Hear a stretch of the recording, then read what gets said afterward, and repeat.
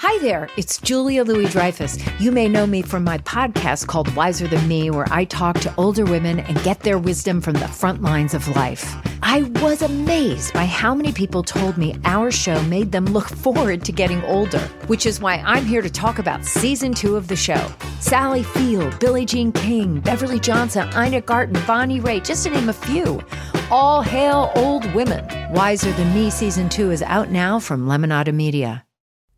The word of the day for November 14th is plinth, spelled P-L-I-N-T-H.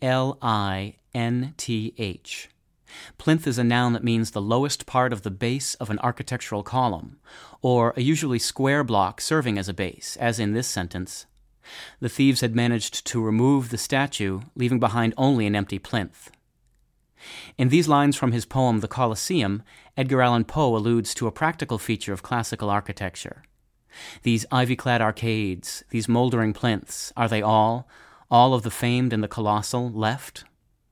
The plinth serves the important purpose of raising the base of the column it supports above the ground, thus protecting it from dampness and mold. The humble plinth is usually a mere thick block. It's humbly named, too, for the Greek word plinthos means simply tile or brick. English writers have used plinth, a shortened version of the Latin form plinthus, since the beginning of the 17th century.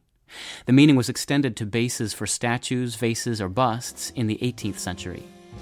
With your word of the day for Tuesday, November 14th, I'm Peter Sokolowski.